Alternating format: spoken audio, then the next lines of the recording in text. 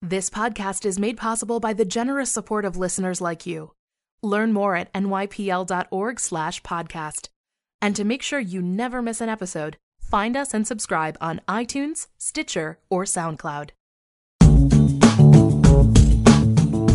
Welcome to the New York Public Library Podcast, where each week we bring you conversations with world-renowned authors, artists, and thinkers, recorded in front of a live audience in New York City.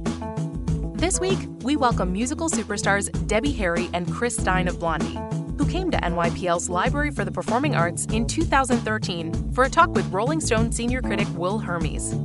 In this rousing conversation, Harry and Stein discuss punk, photography, and the New York City music scene in the 1970s.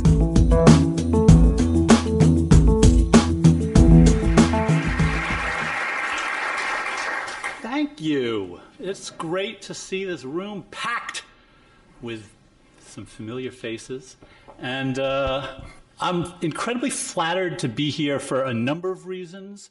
One, probably first and foremost, is because this book would, if it was finished at all, would not be anywhere near as good, if I can assume it's fairly good, if it was not for this library. I did a lot of research here, both from their bound periodicals collection, where I found material that exists nowhere else in the country, also from their film and video collection, where I found stuff that also would have been completely lost to time if it was not for the work that the people do here. So I am very thankful to the library and their staff for preserving stuff that has not been digitized. It's kind of hard to remember that there exists material that has not been digitized. But the program that this evening is a part of has been put together by Betsy and her staff, and it really covers the spirit of what I was trying to get at in this book, which is New York is, at any given point in history, home to multiple music scenes, multiple art scenes that are all happening simultaneously. Sometimes they intersect and sometimes they don't. And a lot of the histories of what happened during this period in the 70s that I write about tended to atomize the musical scenes into the incredible creative output that was the punk scene. Then there was the disco scene, which was its own world of creativity. There's the hip-hop scene, which was just bubbling up at the time. Less chronicled was the salsa scene, which was the center of the Spanish language music world, was in New York City during that era. The downtown composers, the loft jazz scene, which had also been sort of overlooked by jazz historians, but I think now, especially among young players, is beginning to get its due. All of these scenes were happening simultaneously and were really fertile. And I'm excited to be here with Debbie Harry and Chris Stein, because I think in the work that they did, maybe more than any band that came out of the punk scene, really reached out to, connected with, absorbed, communicated with other music scenes in the city at the time. So we'll talk about that later. But just to sort of set the scene of what we're going to talk about, I'm going to bring them out in just a second. I'm just going to read a couple of paragraphs from the book, which runs from 1973 to 1977, strictly chronological. So this is January 1st, 1973, and a scene from the Mercer Arts Center, which Debbie and Chris can speak to, and lays out a little bit of the territory that we'll be talking about. An hour after midnight on January 1st, 1973, Ernie Brooks was barreling down I-95 towards the city in his mother's Volvo. His band, the Modern Lovers, had been booked for a New Year's Eve show at the Mercer Arts Center. The New York Dolls were headlining. But his van died outside of New Haven. So he hitched to his parents' house in New Canaan, got the family car, drove back to the van, jammed guitars and microphones into the Volvo, and drove like hell. The Mercer was packed. There were teenage girls in mini skirts and garish makeup. There were guys in mini skirts and garish makeup. A woman wore a dress that had been cut into pieces and reassembled with safety pins. The Modern Lovers went on around 3:30 a.m., plugging into the Dolls' amplifiers. As a rule, they wore T-shirts and jeans, but for this gig, their leader, Jonathan Richman, had bought a white dress shirt. During Hospital, a love song as raw as a skinned knee, he ripped the shirt off. A girl standing beside the stage bent to pick up a stray button as a souvenir. The Dolls went on just before dawn. The lead singer, David Johansen, wore a white blouse, tight white pants, and white platform heels. He swigged from a bottle of Miller, flipped back his hair, and introduced a song called Trash. The band was sloppy. The bassist, who was wearing a yellow plastic tutu, could barely play. But they were thrilling, and the song sounded amazing, like some 50s rock and roll gem, retooled for a more jaded age. There were lots of artists in the crowd that night, actors, dancers, musicians. Truman Capote was there. So was Richard Myers, a poet who was beginning to play bass and write songs. He was very impressed. Richard Myers later changed his name to Richard Hell and just wrote a fantastic memoir which came out only a week or two ago, which is a chronicle of this era and after.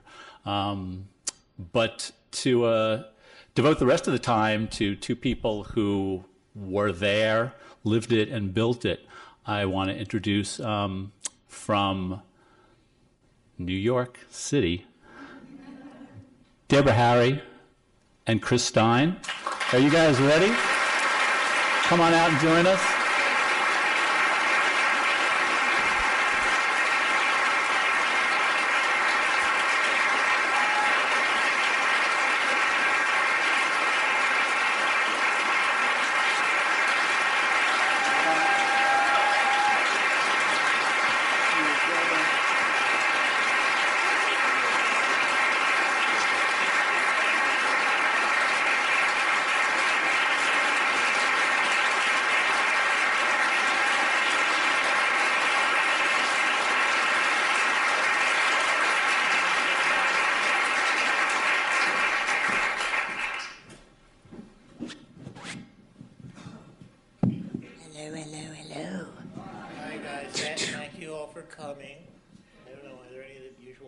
Here, I can't tell, but they'll make themselves known soon enough.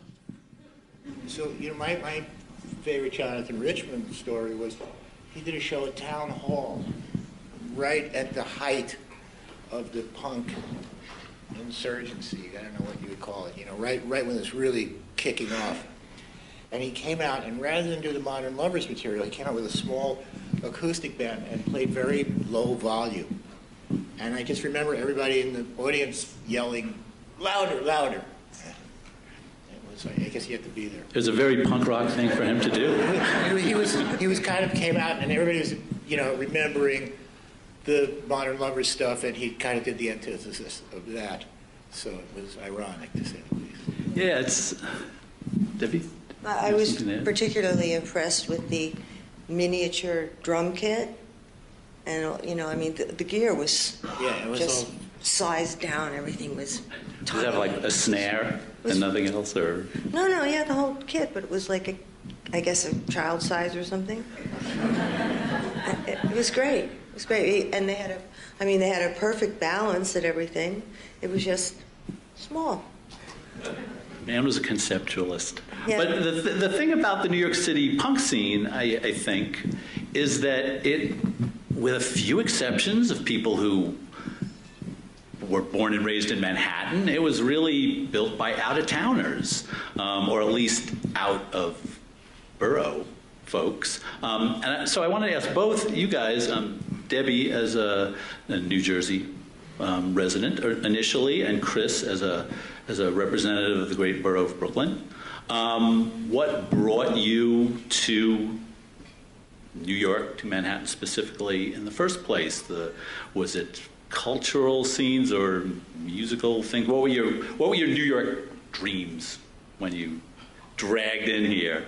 Well, folk music for me, because goes all the way back to the Washington Square period, So I just was always coming in ever since I was a kid. I wound up going to high school after I got thrown out of high school in Brooklyn, Midwood High School in Brooklyn. What were you thrown out for? For having long hair. And 65 in my junior year there.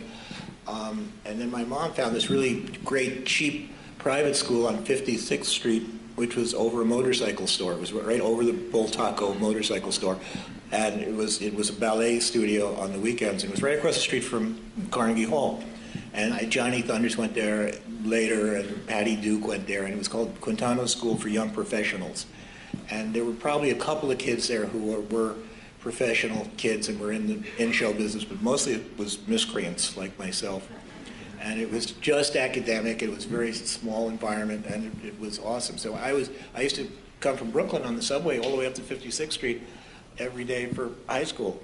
And it was great. And even before that, I was just coming in and hanging around the West Village, because the West Village used to be the equivalent of the East Village scene, with the Love and Spoonful and the Night Owl and all the Bazaar and Jimi Hendrix and Richie Havens and all that junk. That was all going on long before the East Village was a thriving musical center.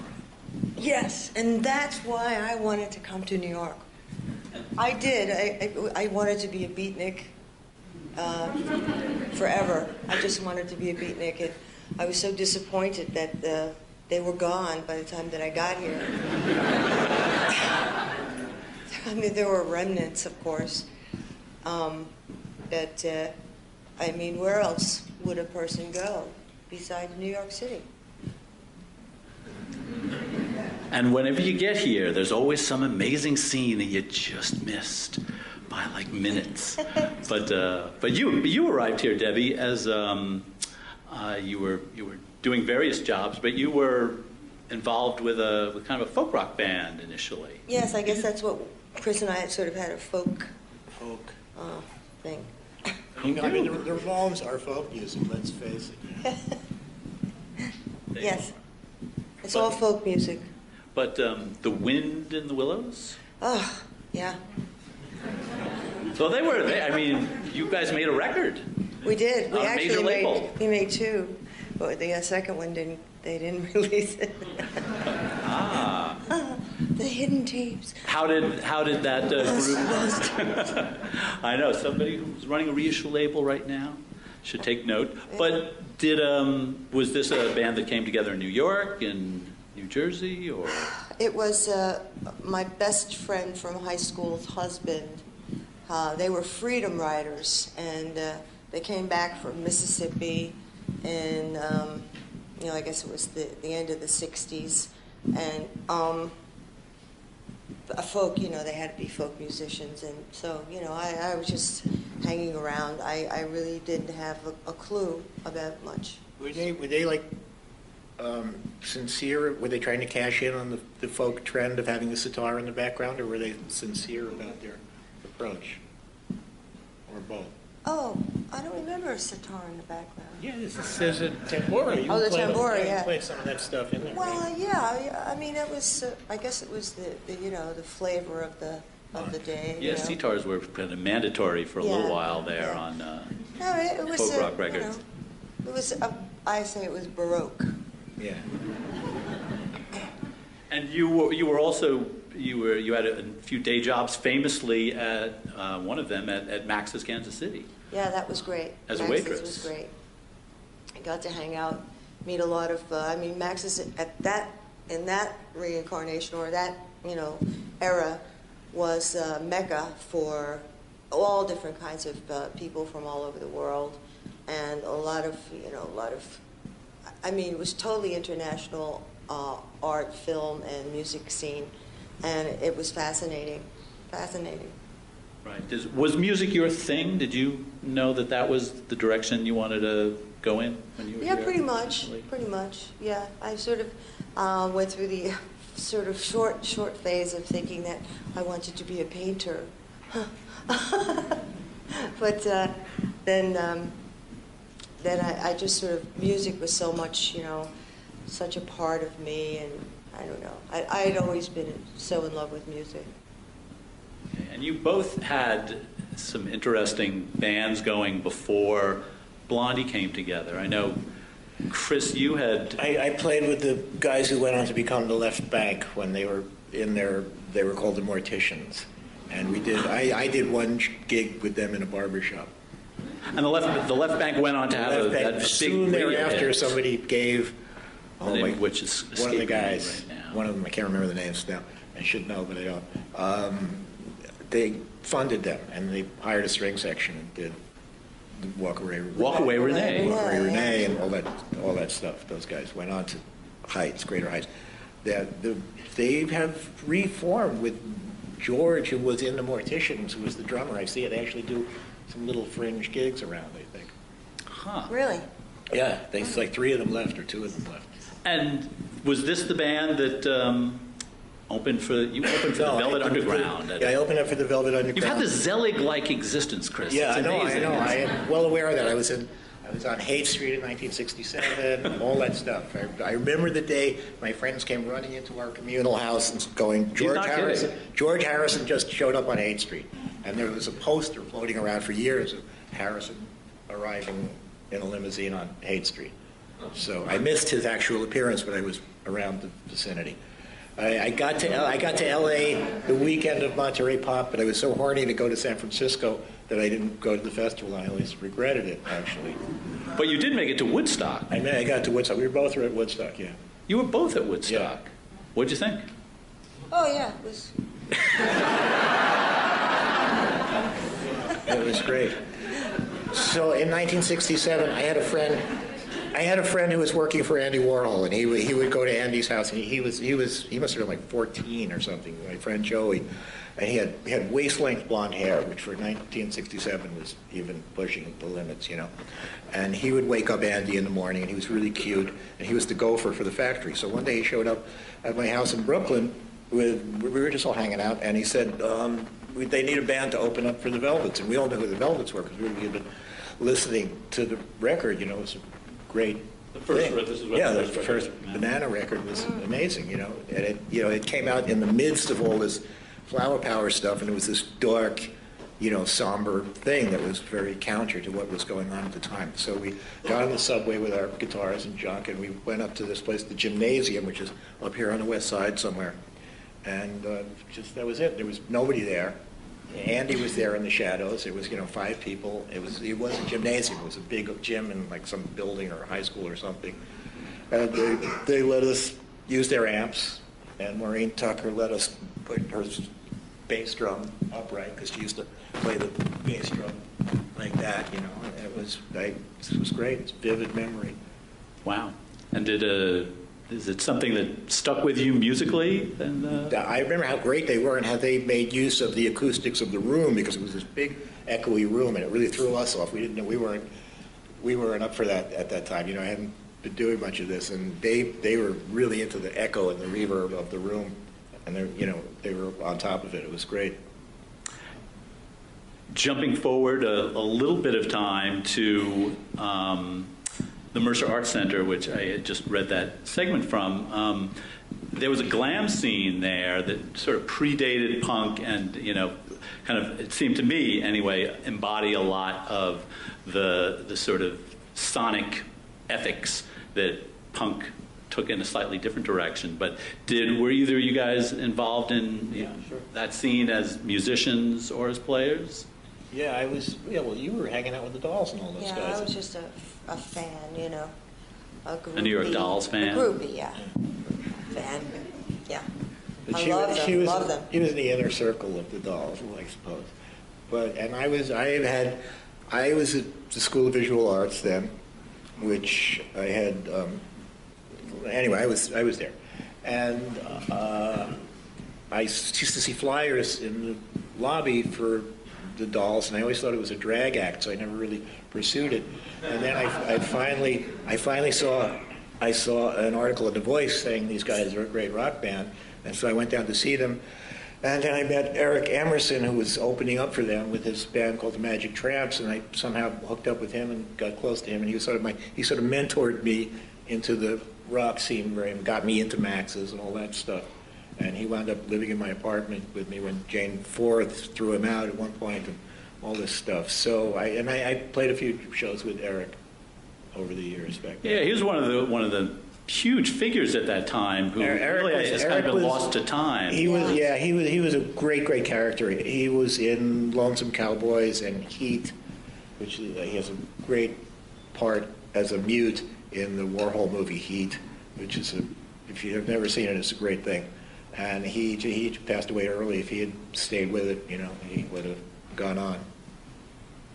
I'm not sure if that is in the library collection here, the film. Well, Heat you could probably get on DVDs. It's a great. It's one with Sylvia Miles, I think. Yeah, it's true. It's a great movie. Right. And then there was the band that sort of brought you guys together initially, the Stillettoes. Talk about them. What was the idea behind the Stillettoes and how they come together? I saw Elda at Max's, actually. Elda Gentile? Elda Gentile, yeah. And I had known her from the Dolls days. And, she said she had, I was there to see a band. I don't remember which one. And she said that she had a band with Holly Woodlawn. And I said, give me your number, because I really want to come and see I want to see it. Holly Woodlawn from Andy Warhol's family. Yeah. Superstars. Yeah. And so I called her, and she said that the band had broken up. And I said, well, let's start another band.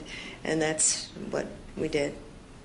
And was it drawing on, it was a rock band, girls group? Everything. It grew from Elda's love of cabaret and rock, and my interest in rock and R&B, and then we had another singer, Roseanne Trapani, who was really very much into soul and R&B and gospel. So we just all took turns singing our favorite kind of music, and eventually we actually got musicians to play with us, and that's how we met Chris. Well, I was the first show I went to, right? I somehow wound up at the first show of the Stillettoes, because the girl I was with knew Elda.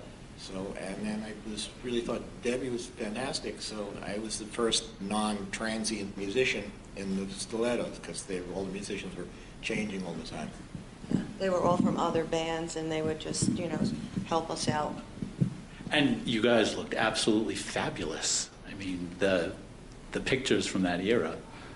Yeah, we still were rocking platform boots, and it was it was fun. It was still glam and sort of this trashy glam. Yeah, trashy glam motif, And Stillettoes ran their course and then evolved into Blondie.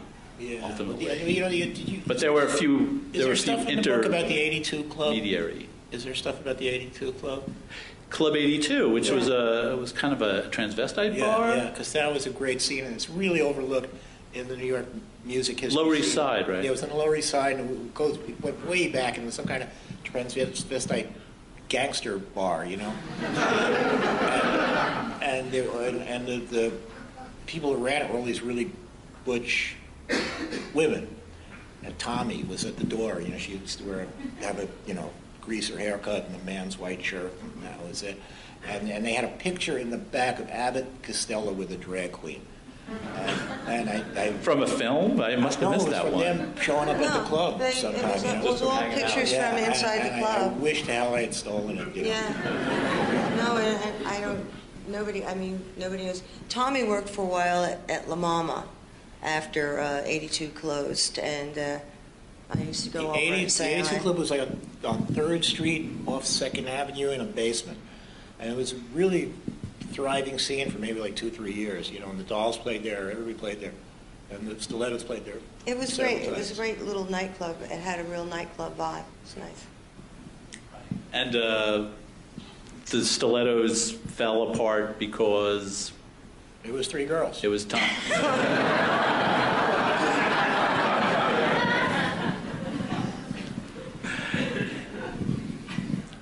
I guess that could sum it up. Debbie, is there anything you wanted to add to that? Well, yeah, I mean, it was three girls, but there was three lead singers. And I don't think any band can handle that. I mean, That goes take for beyond instance gender. Brian Jones. Brian Jones. Yes, Brian Jones and Mick Jagger. Yeah, well, yeah, we all know about that. Well, and this He wants Beyonce, you know. You think you'll be on there? Okay. right? They've buried the hatchet and got Didn't back play together the again. Super Bowl, yeah. God bless them for sampling a song of yours. But Blondie came together. What was the game plan? What was the aesthetic sort of blueprint when you guys put the band together? Was there It was one? pretty no, it wasn't anything. It was just to have a band. We had a girl lead singer, and that was it. Yeah.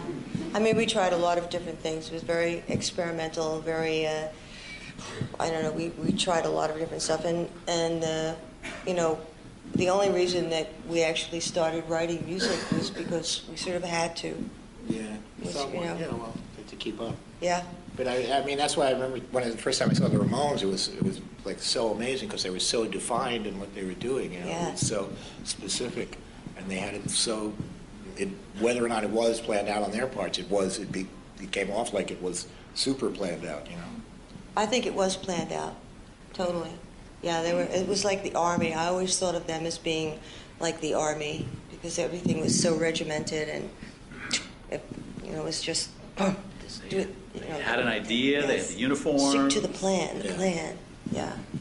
Song lengths, but you guys were a little bit more amorphous, and you began playing, I guess, largely at CBGB's and at Max's Kansas City. Were those the two main places you played when you There were started other out? little places that came and went. There was a place on 23rd Street. What was that, Mother or something? Mother's? Mushroom. There was this Mothers. place called Monty Python's that was Yeah, Monty on Python. 3rd Avenue near the Taxi Driver film set there. There were other places that came and went. Yeah. We played a lot on Long Island at my father's place. Is that the name I of think it? that came Right, in later. Rosslyn. That came later. Yeah. But A little later, yeah.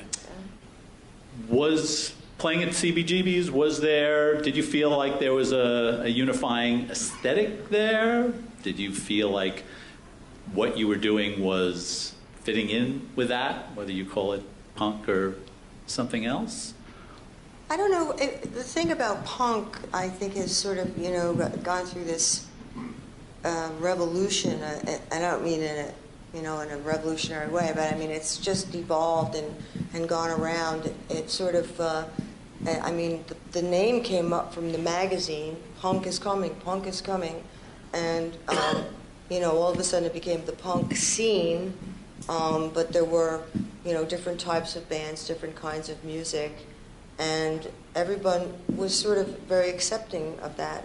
There was no, it wasn't like a religion where everybody had to play, 3 chords and that was it. And it just... I think it was probably really, really diverse. It was probably much more diverse down at CBGB's than anybody imagined because there were there were hundreds of bands that never surfaced, that you never heard of, and they were doing it was a very eclectic mix of stuff, Yeah. I mean, if you could go from Jane County, Suicide, Television, Us, Ramones, Handsome Dick Manitoba, And then what about like the Shirts and all these the bands? Shirts, Right. the Dead Boys. I mean, it was Never really a surfaced. lot of variety. And, what was the other? I can't remember. It was Another Pretty Face. was Another the Pretty band. Face, yeah, They Bobby were- Pretty Man, yeah. They were playing around, they were kind of like, like the Tubes or something maybe, Yeah, even the Tubes. Right. Well, those were San Francisco. Yeah, but they were there. Ambassadors to punk. Their presence was there. I think Wasn't Fee there? I mean, didn't they Yeah, I come think and they play? showed up. Yeah. Just another pretty face. Well, it reminded me of them. I can't even remember Yeah. what the hell they were about, though. Right. Well, was there a sense of community? I mean, Yeah, sure.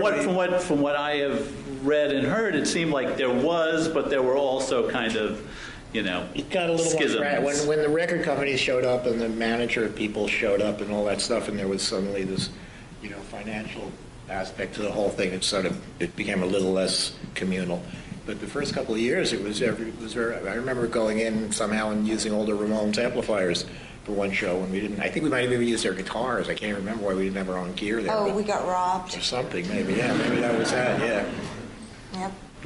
Yeah, there was a film made by Ivan Krall of the Patti Smith group called Blank Generation, I believe, and there's a scene in it. You can find it on YouTube.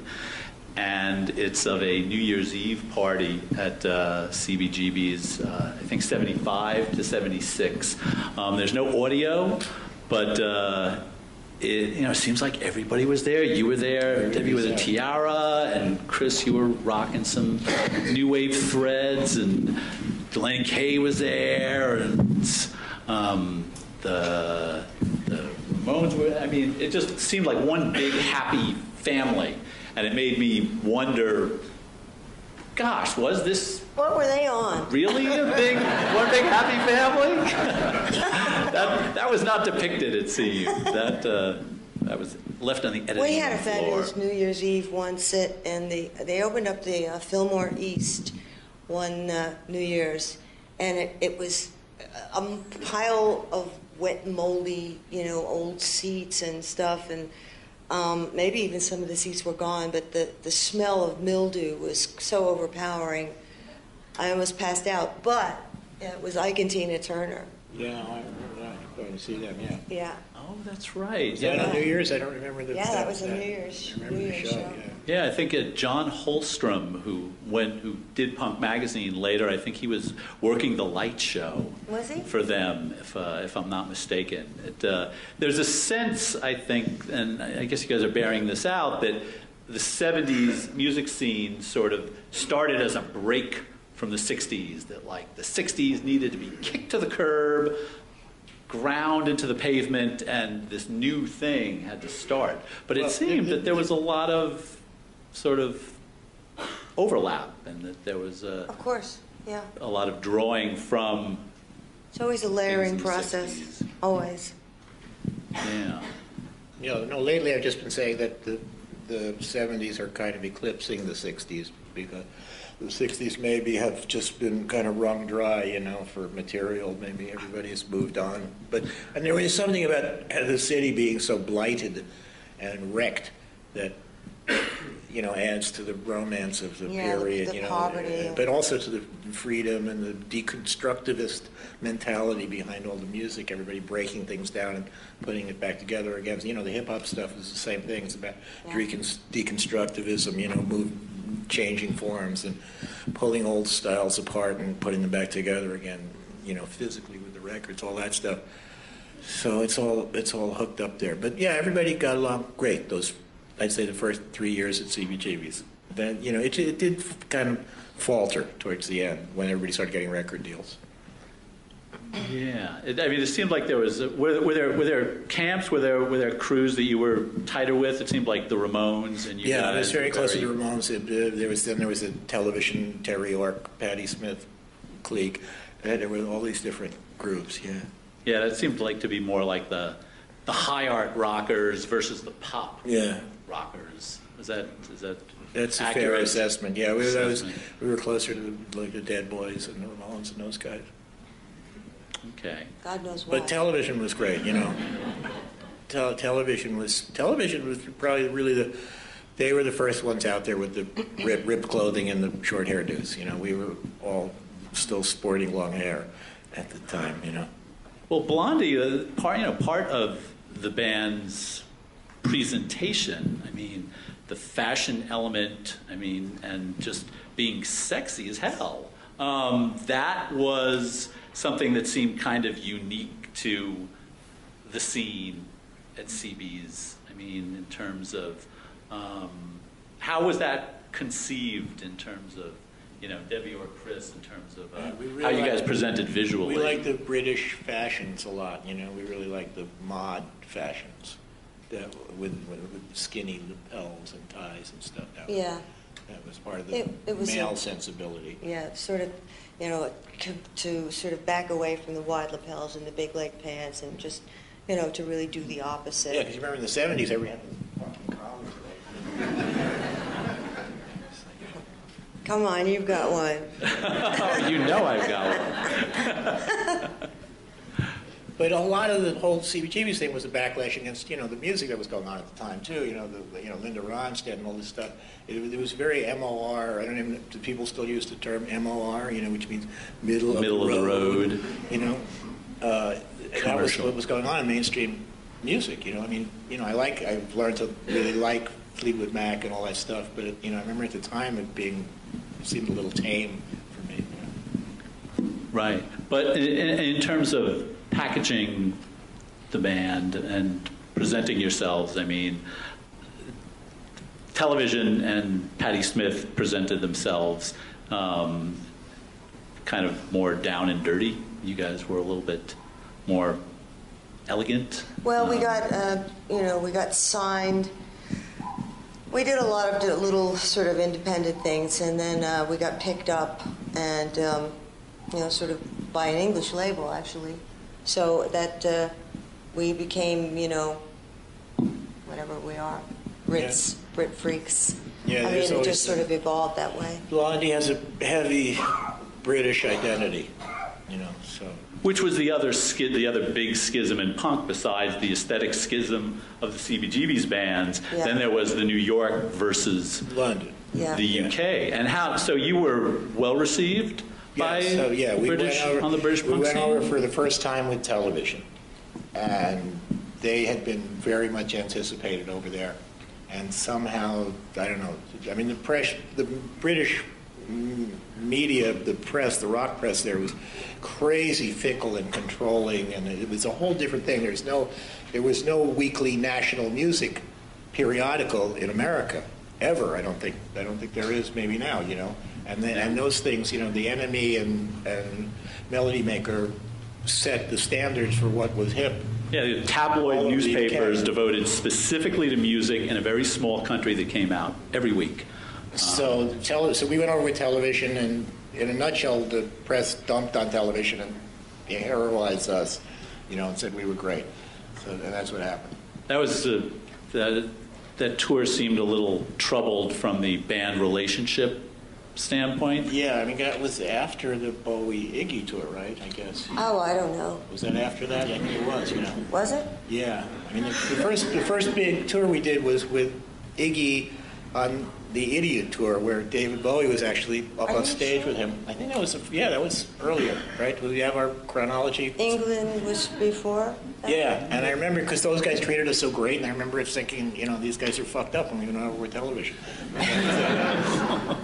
Because Bowie and Iggy were super gracious to us, you know. It was a terrific experience. Yeah. Yeah, you're right.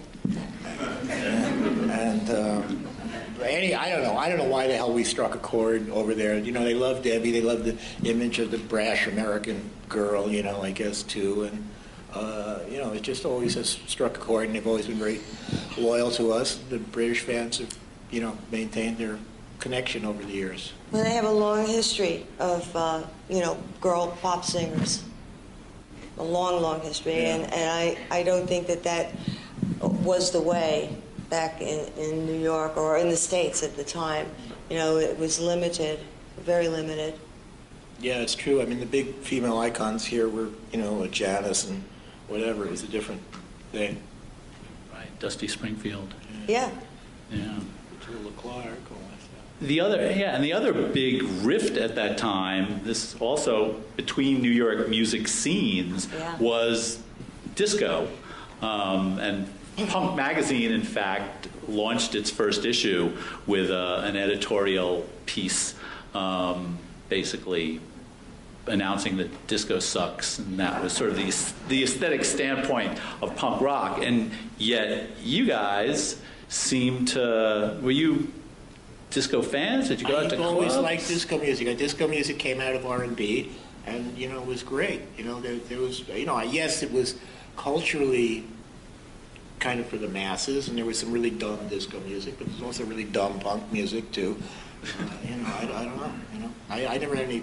We, you know, the main thing was we never really called ourselves a punk band. We always said we were a pop band, even at the time when people asked us what was going on. But everybody wanted to use the punk label as frequently as they could.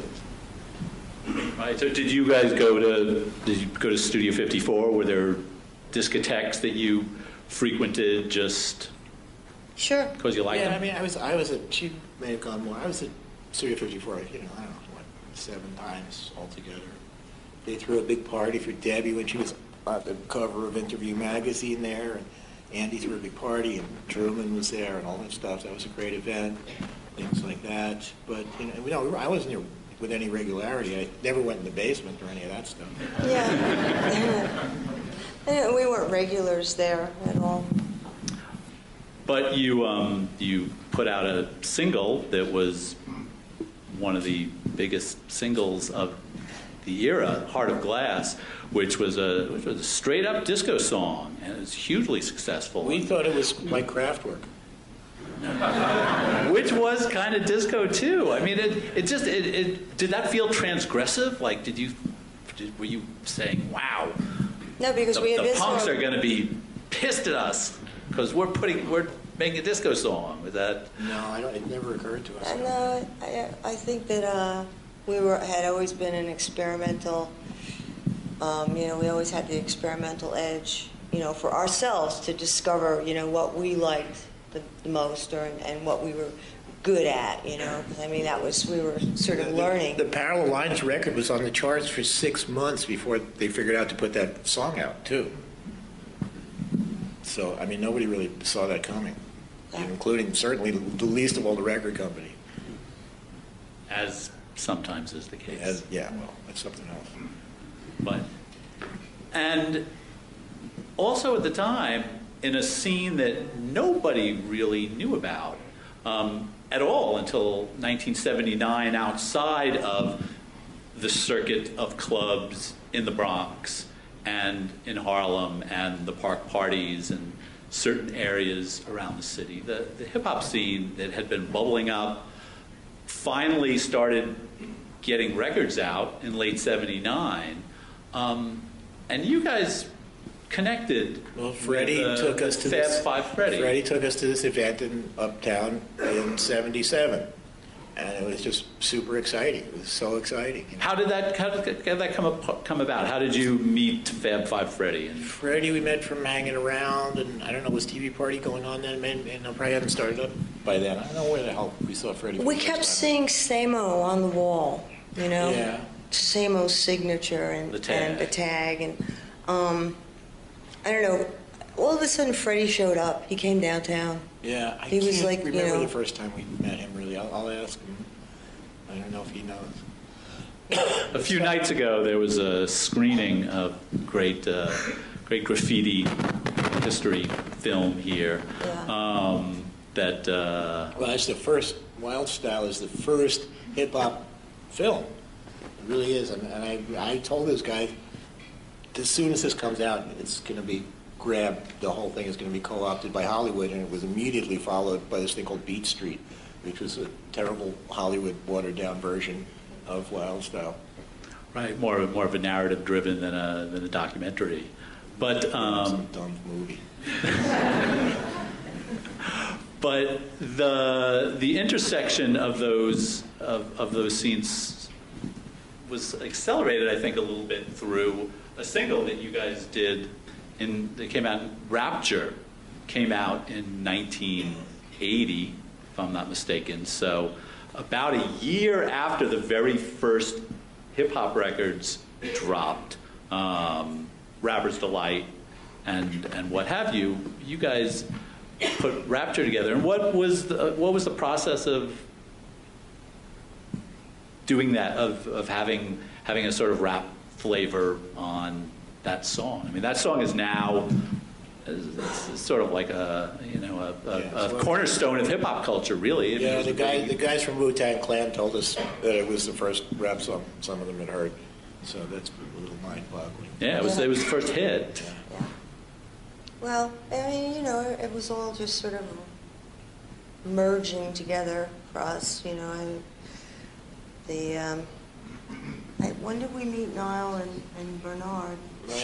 Chic was all happening. I mean, it was just so, everything was sort of happening at once, and you can't really separate it because they were, like the Scratchers were lifting all these lines from all of these, great songs and great bands, and there was all of that, stuff going on, and I don't know, it just seemed like it was a part of our world, that's all. Yeah, we love Chic, I mean, I don't know what Chic would qualify as disco music, but those guys were, I was always enamored of that stuff, and we were really lucky we got to work with those guys. They were like jazz, on. Oh yeah, I mean that's the first and last argument in anybody who says that disco music sucks. It's just like listen to the first Chic record. All pop music now could be qualified as disco music. I mean, really, everything now is dance music. Yeah. Well, this is the great irony of the schism between punk rock and disco is that if anything has defined cutting-edge New York music for the last 10 years, it's been rock and dance music and hip-hop all kind of mashing together in various corners of the 5 boroughs. So it is a little bit ironic that these scenes sort of started out with schisms, which you guys went a ways to erase. It was just a cultural thing. I really think it was because it was, everybody in New York wasn't a hipster in 1977 the way they are now. So you had all those people going to those. It wasn't an identifiable demographic that people really wanted to. You had all those people going to discos, and I think it was much more of a cultural phenomenon, the anti-disco movement. It was more about that than it actually had to do with the music, certainly. Well, I'm super excited that one of the things Chris brought along today was a small digital portfolio of some of his photographic work from the 70s. That was always part of your creative life as well. I was always running around with a camera, yes. And it was always been a big conflict for me, like when I would go to an event, whether I would have a camera or enjoy myself, because if I had the camera, then I would be focusing on trying to take pictures and sort of lose sight of where I was sometimes. So. Bob. There's at least one other great photographer in the room right now. Bob Gruen.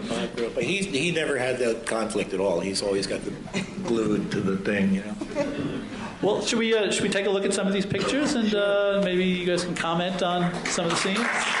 And she's got hotel room keys pinned to her jacket, and sometime around that period they got, I don't know if they got arrested or something for stealing hotel room keys. Debbie, do you remember this scene? You're clearly smoking a cigarette back there. Yes, I do. Surprise! Did you guys tour with the Runaways then? No, we went to see them like at the Rathskeller, maybe. Is that the downstairs club in Boston?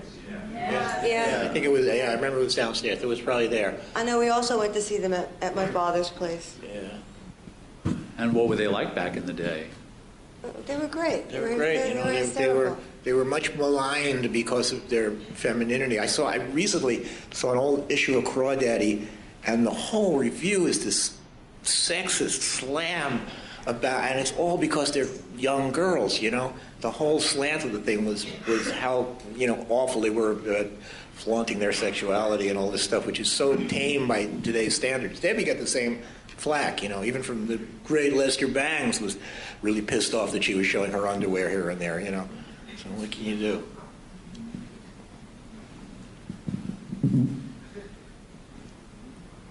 Andy Warhol. That's Andy. They have the same hairdo.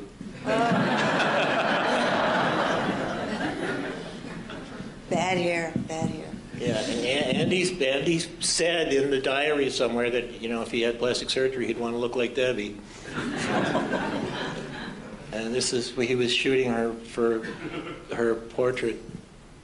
One of which, the violet one, just sold for fucking £6 million at Sotheby's, you know. And was this an album cover? No, no. This was just a portrait. that famous portrait. Yeah, we've never But see, used now the film the cover. thing is that I should write a screenplay that I really am Andy. And that we had the surgery, you know. And Andy used to shoot with a big shot camera. A Polaroid big shot camera was a camera that is Like a shoebox. With the bellows. It's a box. You focus it by moving it forwards and back. There's no, you know. And we used to buy them for him for like $20 in junk stores. So it was always ironic to me, even then, that he was using these cheap-ass cameras to, you know, and selling the portraits for God knows what. You know? Yeah. All of those Warhol portraits were shot with a shoebox. They're selling the Polaroids. The big auction now, they're selling some of the Polaroids for, you know, whatever, you know. Yeah. Next shot.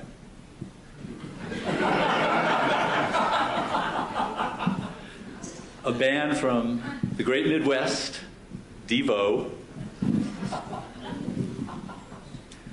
Set this one up for us. This is one of my favorite bands ever, Devo. And we recently toured with them for the first time. I guess it was, what, last fall? For the first time? Yeah. Yeah. Wow. We never toured with them. And they're fantastic. They're amazing. They still are. They're taking out the trash. Yeah. Was this a rooftop somewhere? This is on 17th Street on our old apartment. Okay. I have other great shots of them from these sessions. I wound up taking a whole bunch of pictures of them over the years. Yeah, their career kind of got started when they came and played a series of shows at Max's. Yeah. I remember going to see them. Anya dragged us to see them. I remember they were great. They were very exciting. They're still great. They tour. Mothersbaugh just keeps going, oh, I have a real job and I can't go out with you guys. They're all complaining that. Mark Mothersbaugh from the band, one of the preeminent film composers. Yeah, so that's what he's referring to, yeah. Next shot.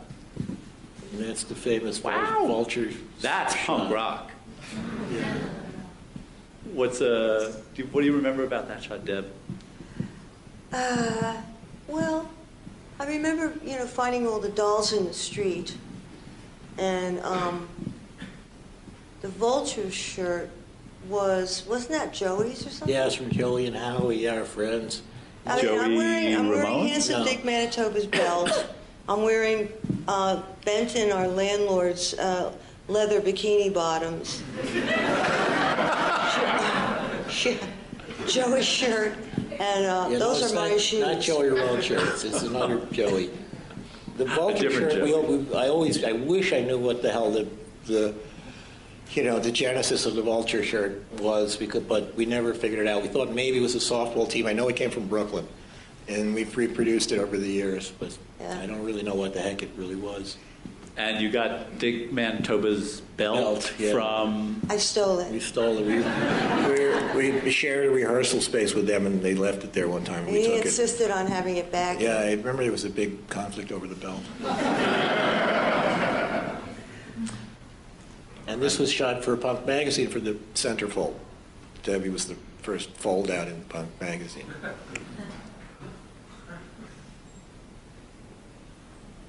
And that's Debbie and His Holiness at the on the tour. This is backstage on the Iggy tour.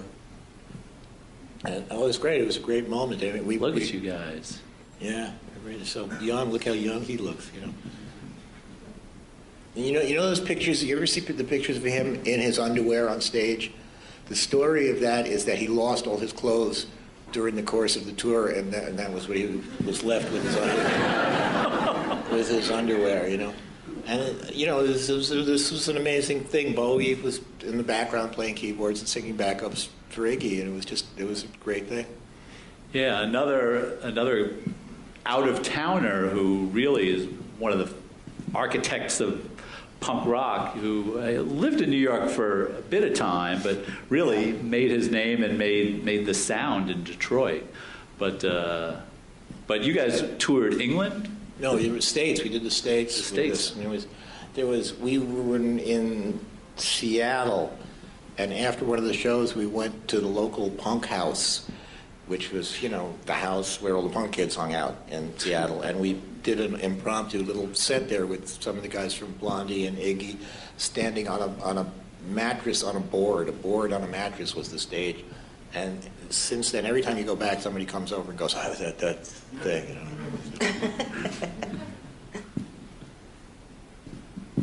Next shot.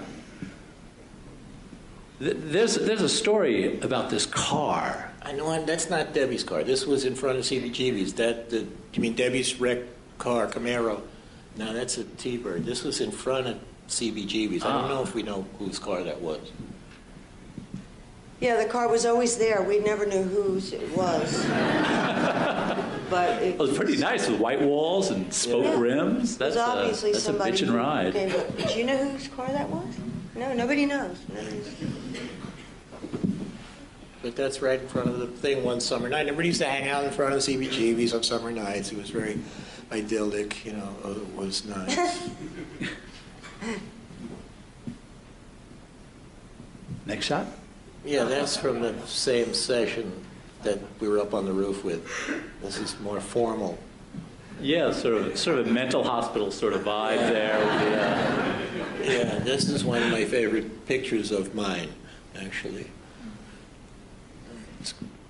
Where do they get those suits from?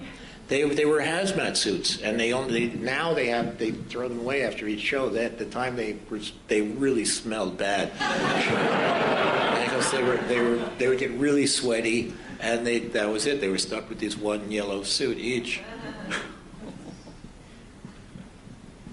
Next. And this is us with Gary, who only is on the first album, and everybody Gary Valentine. Yeah, I mean, he's got a sort of, what's his name, Mott the Hoople thing going. I used to do an Alice Cooper thing. Clem will not cop to have been a big Grateful Dead fan, but I am told that he was a big Deadhead back in the day. It will go no further in this room. And Debbie, that T-shirt looks kind of iconic. What, the WIO? Yeah. Who knows what that is? I didn't think it was for a supermarket or something, wasn't it? I don't know. A&P, yeah. Is that an A&P logo? WIO. Did you take? Is this your? Yeah, I just put the thing on a timer and went in front of it. Yeah. All right, next. Oh, and then speaking of the Runaways, this is Kim Fowley. This is in Los Angeles. Fowley fans. Yeah, he's awesome. They're coming to take me away. I don't know why that. If you go to YouTube, there are so many kids doing "They're Coming to Take Me Away." There's hundreds. Was that his song? Yeah. There's hundreds of versions.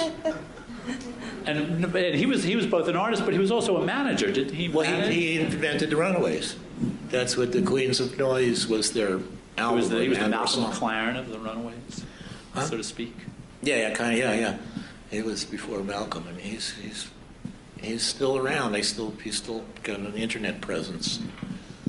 Yeah, yes, he wanted us to, I don't know, to change our name or to do a song called Rabid Skunks of Hollywood.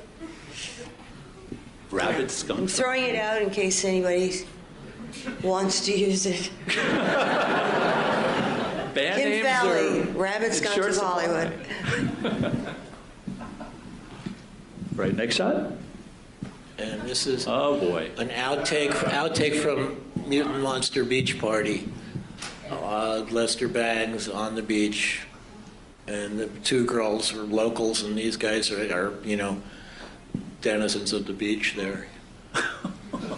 Well, so tell me, outtakes from a movie? No, from the Fumetti, from the Mutant Monster Beach Party was the punk magazine. You know what a Fumetti is, guys? It was a comic book with photos with balloons. It was a style that started in South America and Europe in the 60s. They used to be like soap operas, and Holstrom picked up on it and ran with it. In Punk Magazine. Punk Magazine, yeah. And they did The Legend of Nick Detroit, Mutant Monster Beach Party, I think one other, I can't remember. And that was so we all went and would shoot these things, and then Holstrom would do the artwork on them, and do the captions, but this was us just hanging out. Right, and Lester Bangs, Bangs for folks who are not familiar with his work, a music writer who's held in very high regard, no longer with us.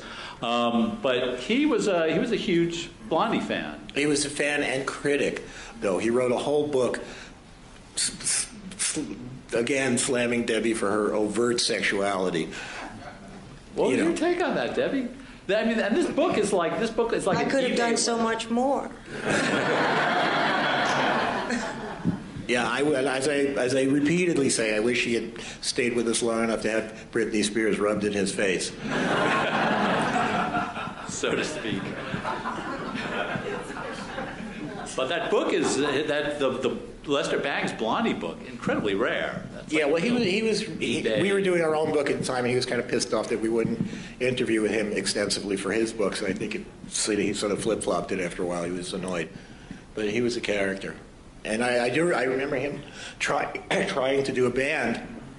Remember all that? Yeah, he put a band together and he started doing shows, and I don't know if it was the first show, but afterwards he said, "Oh, I didn't realize it was this hard."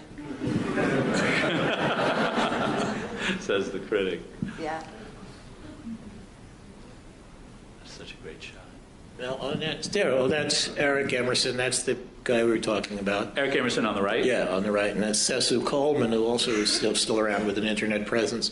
But Eric was, physically gorgeous character, and just was a great all-around character. He was more than just a musician. He was just an all-around maniac.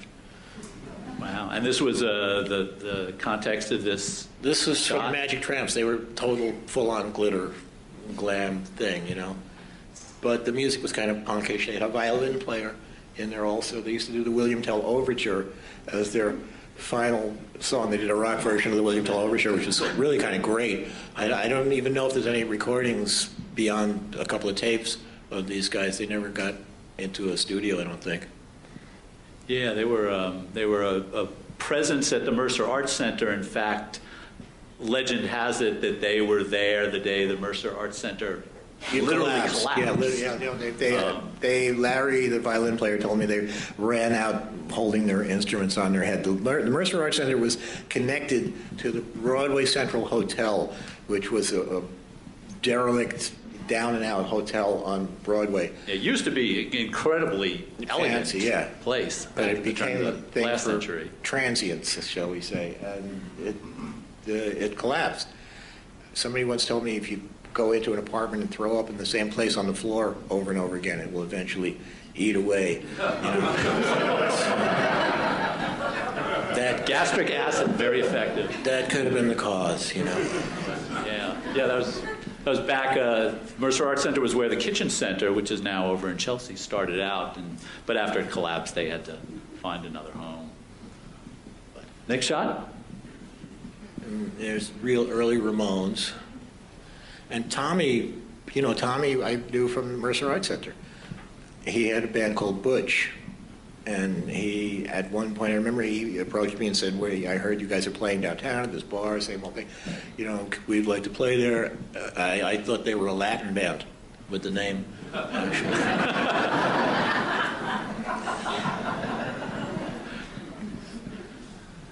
But yeah, they were great. All those guys are sorely missed. Joey was such a great person all around. He was such a sweet guy. It was terrific, and they also had huge conflicts. I mean, you guys know the stories, but there was a period of about 5-6 months where I was the only one that had Johnny's phone number. I somehow got myself into this, intermediate position, so they would all call me as I called Johnny and tell him.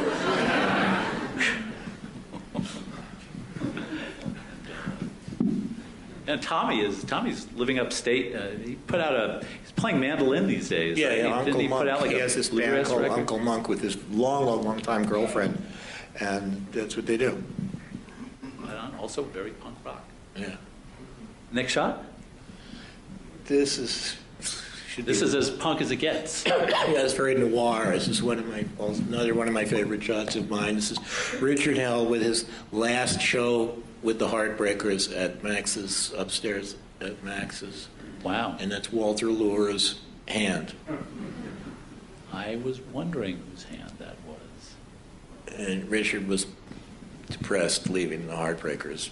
Regardless, I don't know. I don't know really the inside story on it, but that was the last gig they did. There was a rumor that you had rehearsed with the Heartbreakers. I went at one point. played with them once to see what they were doing when they were starting up, and then they got Walter. Probably worked out for the best. Yeah, I know. I mean, I'm happy to have stuck with it. But Richard's, great. Right, and I gotta read that. I had mentioned he's got a new memoir. Yeah, I got to read the book. I'm really I'm curious to see. I heard we just did the radio show, and the guy said his Christmas list is definitely going to be shorter this year because apparently he zapped a lot of people in the book, but I don't know. Next shot. And that's the Screamers in L.A. And the funny thing is, Tomato goes way back to the CB's scene. He used to be in this sort of drag ensemble, which used to perform at CBGB's. And I just had a long connection with him and Tommy Gear, and they had a sort of suicide-ish band called the Screamers out of Los Angeles then. Did you guys have a base of operation in Los Angeles? I mean, in terms of the not punk really. scene there? Or? Yeah, we used to just go there, sort of frequently. The first time we went there was like, overnight. We went to the Whiskey, and they were having a record party for the Hollywood Stars. And the Hollywood Stars was a band who had this sort of Aerosmith scarves and glam rock and bell bottoms and stuff. And overnight, then we did our show, and the next night, everybody was wearing the little ties and the skinny jeans and all that stuff. It just went. It was kind of the swan song of the Hollywood glam thing until the hair bands later on. Next shot. Oh, that's Steve Bader's in Paris. This is 2 weeks before he passed on the roof in Paris. That's nice. I can't remember what shots I had given these guys. What a beautiful shot. Yeah, he was a good guy, sweetheart. Yeah, actually, if people who were here last night for the program, the movie Punking Out, the Dead Boys figured prominently. The Dead Boys were great. Another one of the bands from the scene who were, they made some noise, but they didn't have as high a profile as a lot of other folks. Is that the last shot? I think it is. Yeah.